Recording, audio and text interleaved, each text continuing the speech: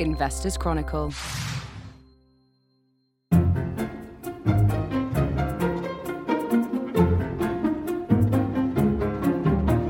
Welcome to the Companies and Markets Show. It is Thursday, the 23rd of November, as we record. It is, of course, the day after the autumn statement, so we'll be picking the bones out of Jeremy Hunt's 110 growth announcements later on in the show, or more accurately, one or two bits that stood out to us. Today is also Thanksgiving in the US, and as it happens, this week's issue is our annual US special. We have again highlighted and analysed the merits of 4 quality shares listed across the pond. We'll be discussing one of them, products manufacturer Fastenal, shortly. And our result of the week is defence equipment manufacturer Avon Protection. It's been 3 years of tough times for the shares now. We'll ask if there has been much sign of a turnaround in the full year figures, which are out this week. Joining me to discuss all this are over the line, Julian Hoffman. Hello, Dan. Hi, Julian. And in the studio, Mark Robinson. Hi, Dan. Mike Fahey. Hello. And Tamani Taylor. Hello. And Alex Newman will be popping in to join us later on as well. We are going to start with Avon, though. Start with you, Mike. You covered the figures earlier this week, as I mentioned. How did they look? Yeah, so not great, but could have been worse, I think, given the situation the company has found itself in over the last couple of years. Its revenue was down single figures. Adjusted operating profit was down single figures as well, 9% to $21.2 million. It reports in dollars. But that was based on quite a lot of adjustments, the biggest of which was another big write-down. It wrote about $25 million off the carrying value of its head protection business. I suppose I should provide some context as well. The company, as we were just saying off air, began life many decades ago as part of a cloth mill. It went through, it used to be Avon Rubber till recently did tyres. Nowadays, as I say, it focuses on defence equipment, that's both military and civil defence. I suppose what precipitated the start of the fall 3 years ago, because prior to that it had really been on a very strong run share price-wise, was the body armour episode, shall we say, where they failed a crucial test. And that business is now in wind down. Mm-hmm. They've also now, though, got an activist, given what's happened to the shares in the business in the past few years, they've got an activist agitating for change.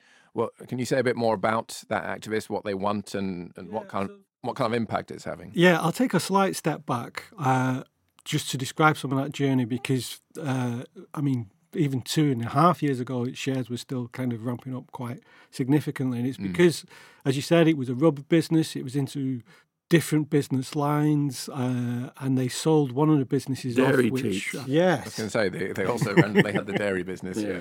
Which was quite successful. Yeah, very successful. I think they sold it off for about $200 million. Yeah. And on the back of that, went on an acquisition spree to become this much more focused civil and defence company, and the issues it's facing now lie with some of those acquisitions, really. They bought a business from 3M a couple of years ago, spent $91 million on that, and that had two main parts. It's ballistics protection, so it had two main parts. One was this body armour business that you mentioned that has now been wound down.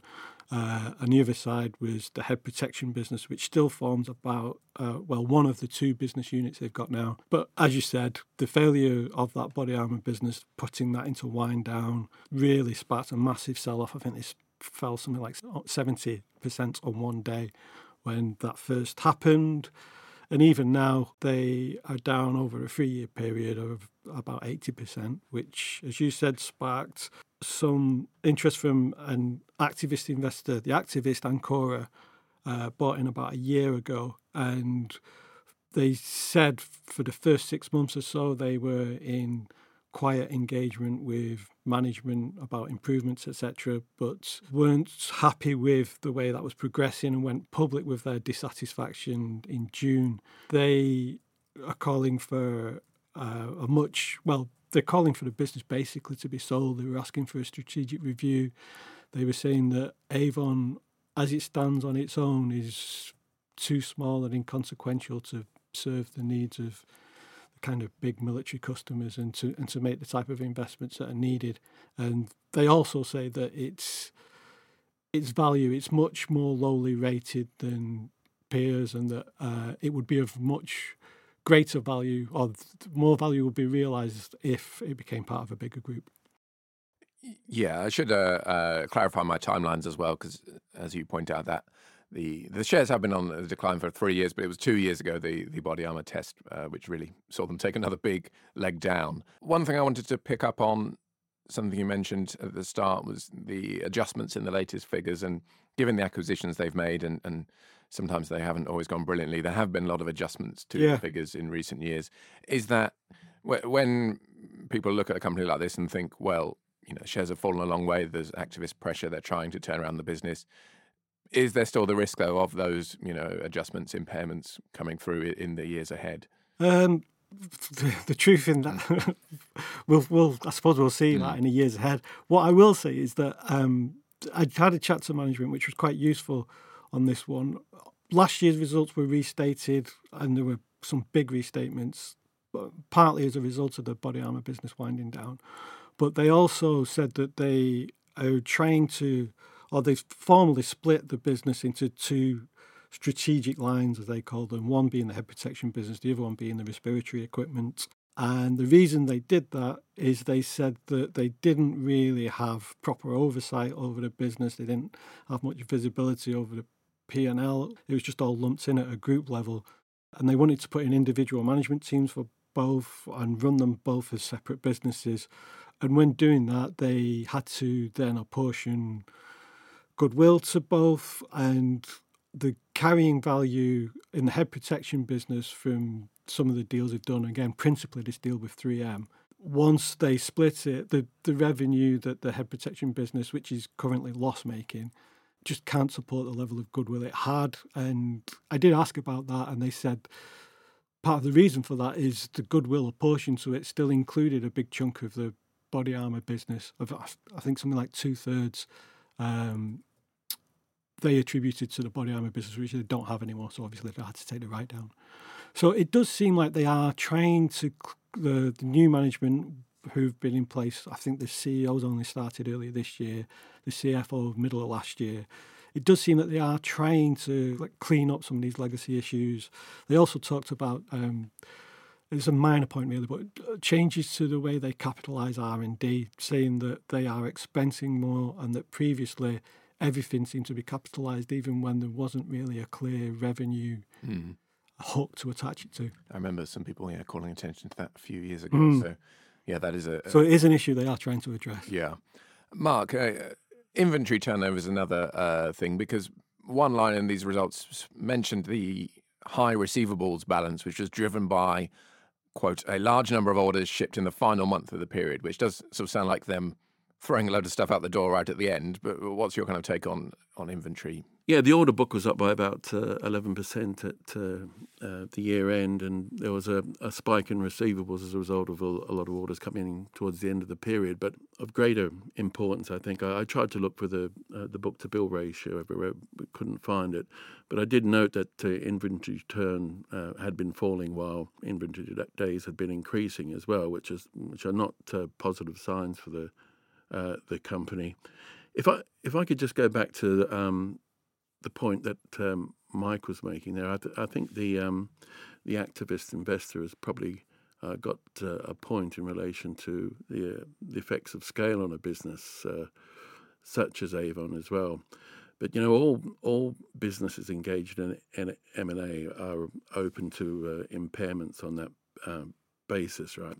But if you have a look at their balance sheet, 87% of it is in intangible assets, which leads to vulnerabilities in that regard.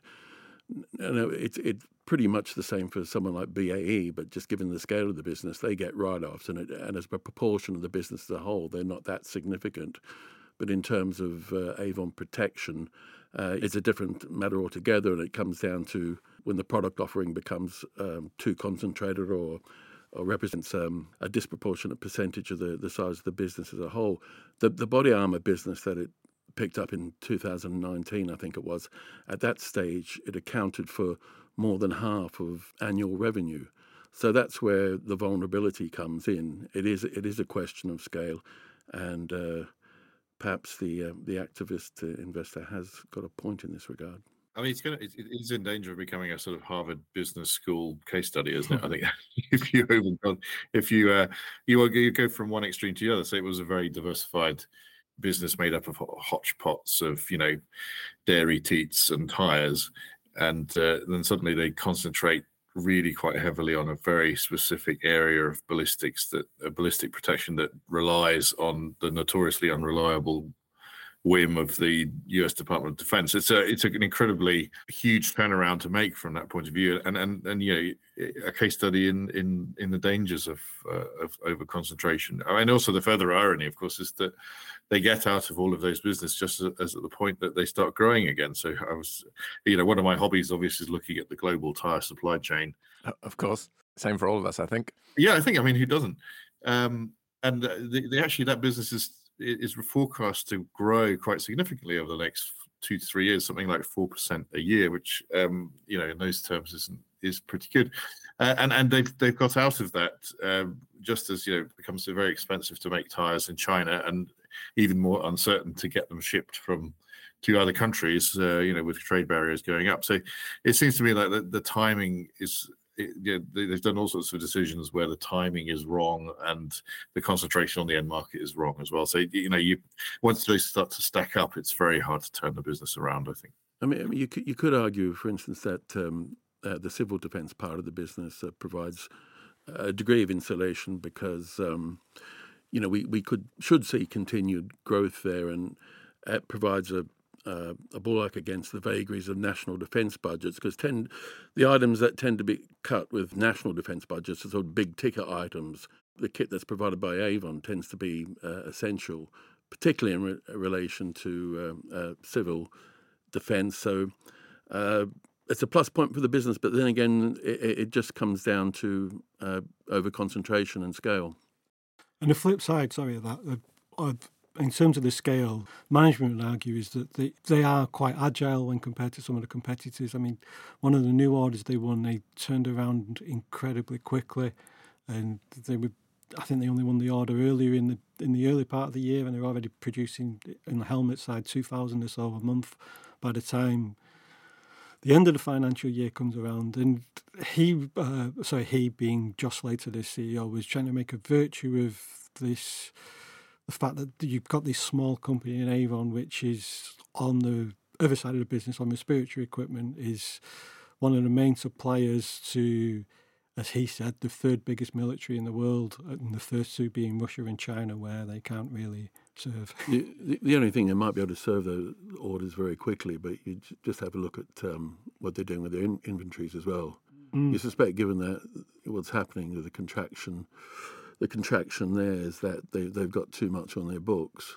I don't know the nature of the business or the production nature of the business, so perhaps they have to. But on the inventory side as well, again, I seem to be doing a lot of apologising for management here. I'm not. I'm just reflecting what they told me, because the cash picture was really bad. It had cash conversion rate of 7%. So clearly, I asked about that, and they did mention a large one-off order from a Middle East customer, which they fulfilled right at the end of the year, and they said the cash would come in at the start of this year. They said they've got a bulk of that already and expect the remainder of that to come in this month. So we shall see in the next set of results whether that picture improves. Well, we're being fair to them, I should say, as well. I think the tyre business they did get rid of some time ago, so they may have been on the wrong side of the timing then at the time as well, but that was a little bit in the past. Let's conclude the section though with my regular question about valuation. We've got them on hold currently. The valuation, perhaps surprisingly, given all we've spoken about now, is still relatively rich. Yeah, but then I think that's related to earnings, isn't it? If you've got earnings weakness and you're valuing it on a price to earnings basis, then true. Then the PE multiple is going to look quite high, and it is high. I think we had 19 at the commentary. It's come down a little bit since, but it's still around 17. You compare that to some of its peers, especially people involved in the kind of making of a kit side and the defence side, like BAE Systems it's a much bigger business, clearly much better quality, as I would argue as well, and that's trading at 15.5. You've got Chemring in the munitions business, which is where a bulk of the immediate order flow comes in from Ukraine, etc. That's on 15 times, cohorts on 13 times. So to me, it does look a bit expensive, not only on a PE basis, but on a couple of other metrics as well. Let's turn to the autumn statement. Yesterday, speaking as we record on Thursday, was Jeremy Hunt's big day.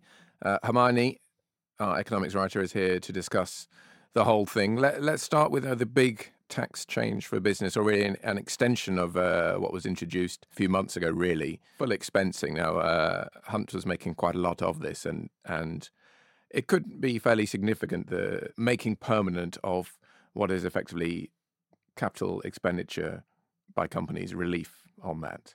Yeah, I mean, the OBR thinks that it's going to have quite a big impact. So they put the cost at $9 billion a year, which is why it's being dubbed the biggest business tax cut in modern British history. But it should have quite a big impact on the economy as well. So the OBR thinks that shifting it from temporary to permanent is going to increase total business investment by £14 billion over the 5-year forecast period, so about £3 billion a year.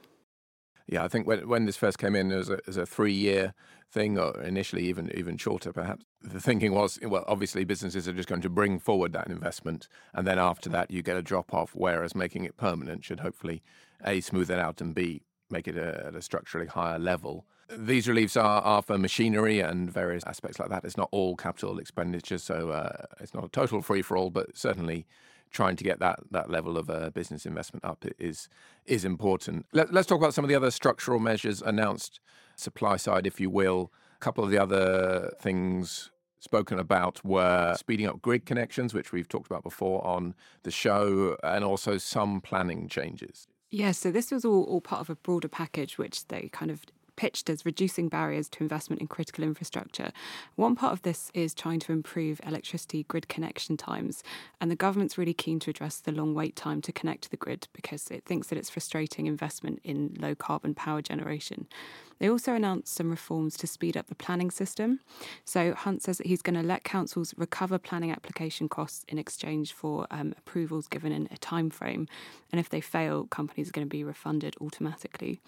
And he's also hoping to introduce a new permitted development right that's going to let developers split homes into 2 flats without planning permission. And the government hopes that when you kind of lump these measures together with the full expensing, these plans to target the supply side of the economy will increase business investment by $20 billion a year in a decade's time. They are, I think, well, from my point of view, sensible moves, albeit the planning reforms do strike me as the type of reform which we've seen in the past, similar kind of things which don't really survive contact with reality, as I put in the editorial this week. So we'll see how that pans out. Let's move to the personal tax side of things, because the other big headline was the cut to the main national insurance rate. But then, is this really a tax cut is the question. In the short term, maybe yes. In the long term, perhaps no. That's a very good question. I mean, this was the big reveal, the 2p cut to the national insurance rate. It's also very expensive. So it's going to cost £10 billion a year by 2027.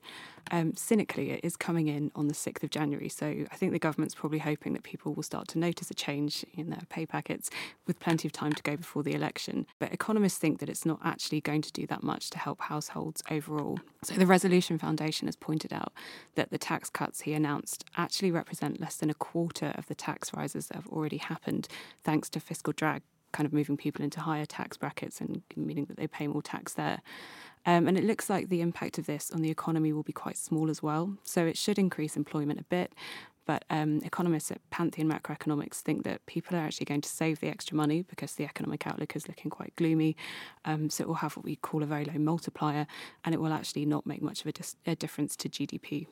Yeah, this fiscal drag, as you say, is the effect of the frozen income tax thresholds, which, as inflation increases salaries and wage rises go through, capture more and more people pay higher rates of tax. And the OBR did update its inflation forecasts in the figures yesterday, which really emphasised, I think, just how many people or how much more revenue is going to be made by the government from these frozen thresholds. Yeah, the impact of higher inflation dragging people into these higher thresholds is making a really big difference to government finances. And as a result, it looks like the government's got what we call a bit more headroom. They also have headroom because the OBR, again, thinks due to inflation that in real terms, 19 billion will be cut from departmental spending in the years ahead, which I think, as various people have pointed out this morning, is a kind of a problem for the next government, whether that is the current government or a different party, to deal with. And does also suggest that the plausibility of that cut going through seems relatively low to me. So it seems like some of that money's been brought forward, but they'll just have to find it again in future, maybe. Yeah, I mean, I think there was a figure going around this morning that borrowing has actually turned out higher than initially forecast for every single one of the past 20 years. So when the government says that it's got all these plans for consolidation, it's difficult to know whether they actually materialise. And when we talk about headroom as well, that's quite a slippery concept. So it's basically the gap between where the government wants the public finances to be and where they are, and it can really change depending on what forecasts are saying. So at the moment, it looks as though the government is meeting its fiscal rules and has got a margin of about 13 billion. And the government was very pleased that this was double the headroom it looked like it had in the spring budget. But this headroom can sort of expand and contract depending on how the forecasts for the economy are looking. We should also talk about some of the things that weren't in the statement, because there had been a lot of speculation about inheritance tax, about ISAs. There were a few tinkerings around the edges with ISAs, nothing on IHT. Maybe some of these things are being saved for either the budget or even, dare I say, the manifesto pre-election. Yes, I mean, I'm already speculating about what could be coming in the spring budget. I think that if we take a look at how much money the government's actually got to play with, we could maybe kind of try and think about what they might pull out the hat. So the OBR says that even though the Chancellor's got this £13 billion headroom, that's actually quite low by historical standards. So they've said that it's considerably lower than the average that Chancellors have had against their fiscal rules since 2010, which is nearly 30 billion. So they've actually got a lot less than most Chancellors have. But at the same time, they are going to be under big pressure to cut taxes. So even though these autumn statement giveaways reduce the tax burden by 0.7% of GDP, it's still expected to reach a post-war high by 2028. So we are in a very high tax economy. Because of this, I think they'll probably try and, pull something out the bag for the spring budget. I reckon inheritance tax speculation will probably start rising again. Yeah, there has been talk of a cut or even abolition, although that would probably be staggered. Well, and, there's been no word on it yet, so let's not get ahead of ourselves, start debating the ins and outs of that. ISAs as well would feed into the talk by the government that they will try and do more to encourage, the renaissance of the UK market. There has been talk with ISAs of this UK companies allocation, which again we won't get into now because it is firmly in the realm of speculation for the moment, but also in terms of simplifying the different ISAs and making it easier to move between them. So maybe that's something on which there will be more to come. Julian, I don't know if you have any thoughts on the autumn statement yesterday, the stance, whether on specific policies or overall? One of the interesting ones that came across was the pension reform that they were talking about, which is to merge the companies' pensions into one pot. And actually got a couple of emails from readers today asking what impact that might have on specific companies. So the one that everyone was talking about is PensionBee. That company is a specialist in consolidating people's often disparate pensions into one easy to manage pot, and the shares have been on a real tear. Something like 68% or something over the last 12 months. And the question really is whether, if the government forces everybody to use one type of pension pot, whether that will affect the market for that sort of service in any kind of way. But the expert consensus, the couple of people I spoke to this morning, is that that reform is so complicated in the terms of people's occupational pensions that it's very unlikely that we'll see it get off the ground before the current government is buried under an inevitable landslide at the next election, and until the Labour Party decides what its pension policy is, it's unlikely to be legislated for in kind of emergency legislation session. So so that was the one thing that from a company pensions point of view stood out to me. And it is an inevitable reform, you could argue, in the long term, but it's just whether anyone will ever get around to it. I think that's the main question. Yeah, this is the small pots plan, which, as you allude to, is attempting to reduce the situation you get a lot of the times nowadays, where people get to the end of their working life, and well, certainly will be happening more and more often. People get, several decades or several years into their career, even, and they have innumerable pots from all the companies they've worked at, and they can't remember half of them. They certainly can't remember how to access half as well. Pension B does consolidate those pots and make it easier. The new plan would effectively allow people to take their own pot with them when they move jobs and ask their employer to Yeah, I mean, you can imagine the administrative hassle of that. So I think that's the main thing that comes across. It is almost easier to leave them in separate piles and then have someone consolidate it. But until somebody outlines an actual plan, it's very difficult to say what the government's going to do about it. It just seems to be a kind of slightly vague aspiration at the moment. I mean, our argument would be in that scenario that if there is a single administrator model that comes along, then someone like Pension B is in a better position to look after it than trying to construct a whole new system from scratch. But yes, we don't know the detail because they don't have any detail, basically. I thought there was a similar scheme in operation in Australia under the national superannuation. It is kind of taking inspiration from Australia. Yeah. But yes, as Julian says, as of yet, I mean, Pension B shares haven't moved much. There hasn't been any, because, the other side of this would be, in theory, that those running the big default funds might see a little bit of outflow if people start to move their pots elsewhere into, wherever they want, really, and take it with them. But that's so far off that there's no real impact from that right now. But we will. We have Australia to thank for that, alongside neighbours. Well, indeed, another key cultural contribution. Well, we will be keeping a close eye on all these policies and how they impact companies and markets in the months ahead, of course. We are going to turn now, though, to our cover feature this week, which, as mentioned, is our annual US special. A specific company will be discussed in just a moment, but before that, Alex Newman, our stock screen guru, is here to discuss effectively how we thin the ranks of the many, many companies in the US and how we choose the kind of company we look at in this feature. And the feature is very much focused on quality shares, and that's what the screen looks for. How does it do that, Alex? So quality is a bit of an ephemeral beast, and it's a little hard to define. But based on our high return on equity screen that we've used for more than a decade now, focused on the UK market, we sort of adapted some of the metrics and principles and thinking behind that screen to the US market. So when we talk about quality, there are a few things that that investors tend to hone in on. One is consistency. So cyclical companies which have a harder time of forecasting their profits and maintaining, consistent earnings growth year in, year out, tend to slip away on this measure. Quality companies are able not only to generate lots of cash and high returns on equity, but they're able to turn that into growth. So we're sort of looking at companies where there's a bit of a virtuous circle going on.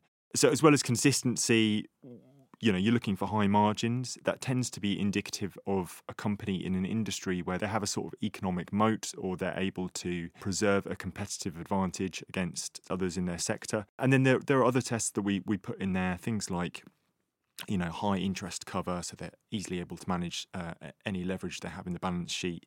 Positive free cash flow. I mean, free cash flow isn't a determinant of a high quality business. You can have high quality businesses which are investing tons of money, which mean they are in a free cash negative position. But it tends to flow from there that free cash flow is a good indicator of the sort of business year in, year out, which can grow and compound. So that's the broad methodology behind our screen. Unlike some of the screens we include in the magazine, we're a little bit more selective here because we're sort of picking out 4 companies a year, as we have done for the last couple of years. So it's not the full roster of US quality names which jump out from the screen. It's kind of a filleted version of that. But I think the track record of the last couple of years still means we can probably stand by the method in teasing out some pretty good compounders. Indeed.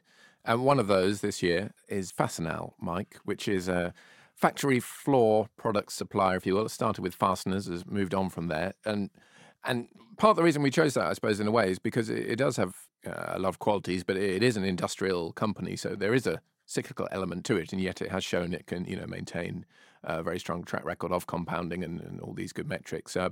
So what are some of those sort of qualities it has in a bit more detail? So I think the thing Alex said there about the choosing companies with a moat is quite interesting in the case of Fastenal, because you think about it, it's a business that started in the 60s from one small store selling nuts, bolts, screws, etc. And, its closest comparative in the UK, I would say, would be something like RS Group. It's very much industrial supplies, and you would think it's not something where building a moat is going to be very easy. You're largely playing off price pressures, but it has done, definitely. And I think one of the ways it's done that is adding in more types of service elements and trying to become more of a logistics manager rather than just simply selling bits of whatever it is, gloves or the general ephemera that industrial companies need.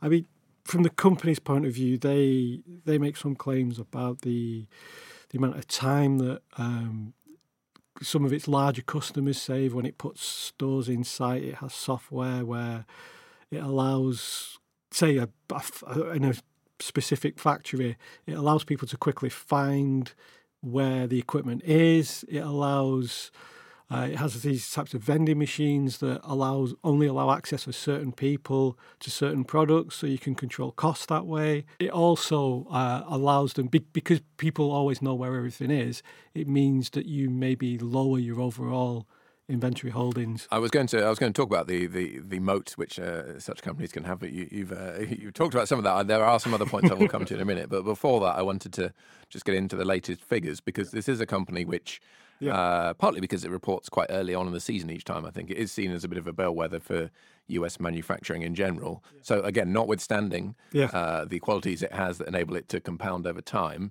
how are the latest figures, and maybe what do they say about the health of the business?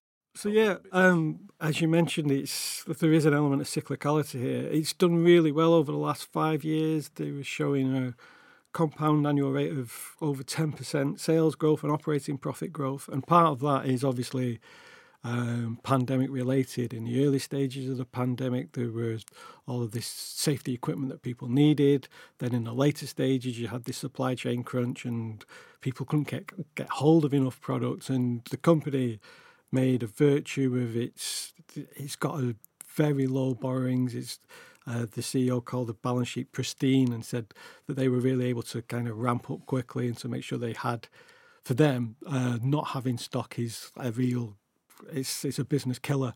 So they had this massive inventory build, but they were still making good profits on it. Operating profit margin typically it's a 20% or above. It is a real quality business like that, but it's in a cyclical market, and you can see the first 9 months of this year, sales and profits have been slowing slightly. I think over the 9-month period, sales are up 6%, but in the last quarter, it's slowed to 2.5%, and operating profit similarly. Still making a good margin, but it's down to about 2% in the third quarter. Or the growth was 2% lower. So. There is that inventory unwind that has kind of come through to a greater extent perhaps now, and I did see as well, I think people look at it so closely that even the month by month performance some people like to watch, but the latest month was slightly better. I think October that would have been rather than September, but we're really getting into the very short term nature of things then. You spoke about the logistics and the way it tries to manage the fulfillment of these products and deliveries, but the culture, which obviously is a very ephemeral, even more ephemeral than the term quality is the culture of a business. But they like to make a lot of their culture as well. And they do. I mean, it's difficult to know from outside how engaged each of its 22,000 employees feel. But it is a big point that's made in the annual results every year, and they publish a letter that they send out to all of the staff.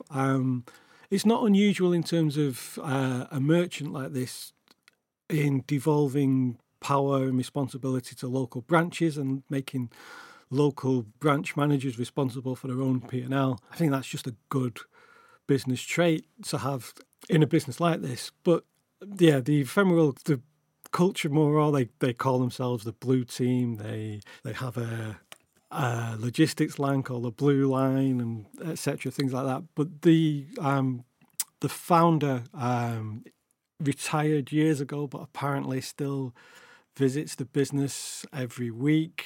And in the last shareholders' letter, they cracked a joke about how he suggested on his gravestone he wants a short quote saying, "I'd rather be at Fastenal." It's a little. Years ago, I visited a company in Sweden, Clas Ohlson, which you may or may not be aware of, but a very similar background as well. It developed out of a mail order business, and just everyone in the local area ended up working on it at some point. It's a real sort of holistic attitude they've taken towards staff and the business itself.